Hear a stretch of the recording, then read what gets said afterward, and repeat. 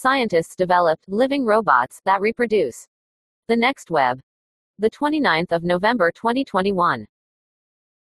The world's first living robots are now capable of something that's essential to the survival of any species: reproduction. Known as Xenobots, the organisms use an entirely novel form of biological self-replication, according to new research in the Proceedings of the National Academy of Sciences. The study authors discovered that the machines can gather hundreds of single cells and assemble them into baby Xenobots. After a few days, the offspring evolve to look and move just like their parents. The progeny can then repeat the process over and over again. People have thought for quite a long time that we've worked out all the ways that life can reproduce or replicate, said study co-author Douglas Blackiston, the senior scientist at Tufts University, in a statement.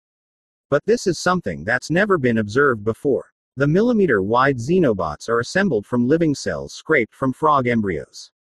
Confined to petri dishes, their lives are very different from those of their amphibious ancestors. They would be sitting on the outside of a tadpole, keeping out pathogens and redistributing mucus, said Michael Levin, a biologist at Tufts University and co-leader of the new research.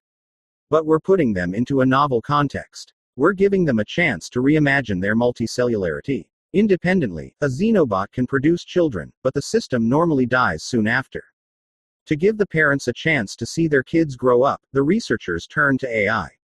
The team used an evolutionary algorithm to test billions of potential body shapes in simulation.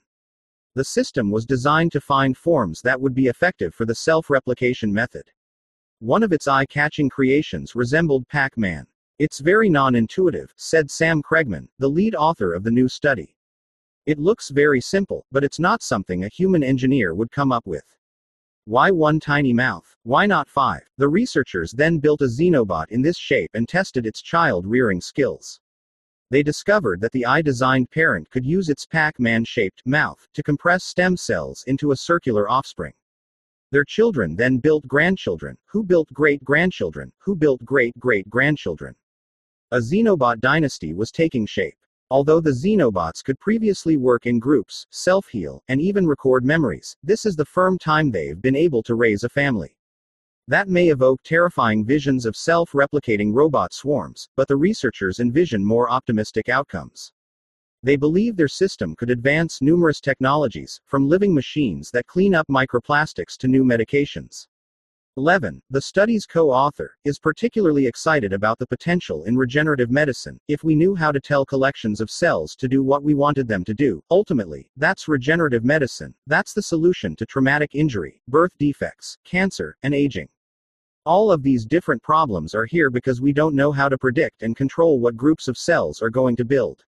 Xenobots are a new platform for teaching us. Ultimately, these lessons will determine the legacy of the Xenobots.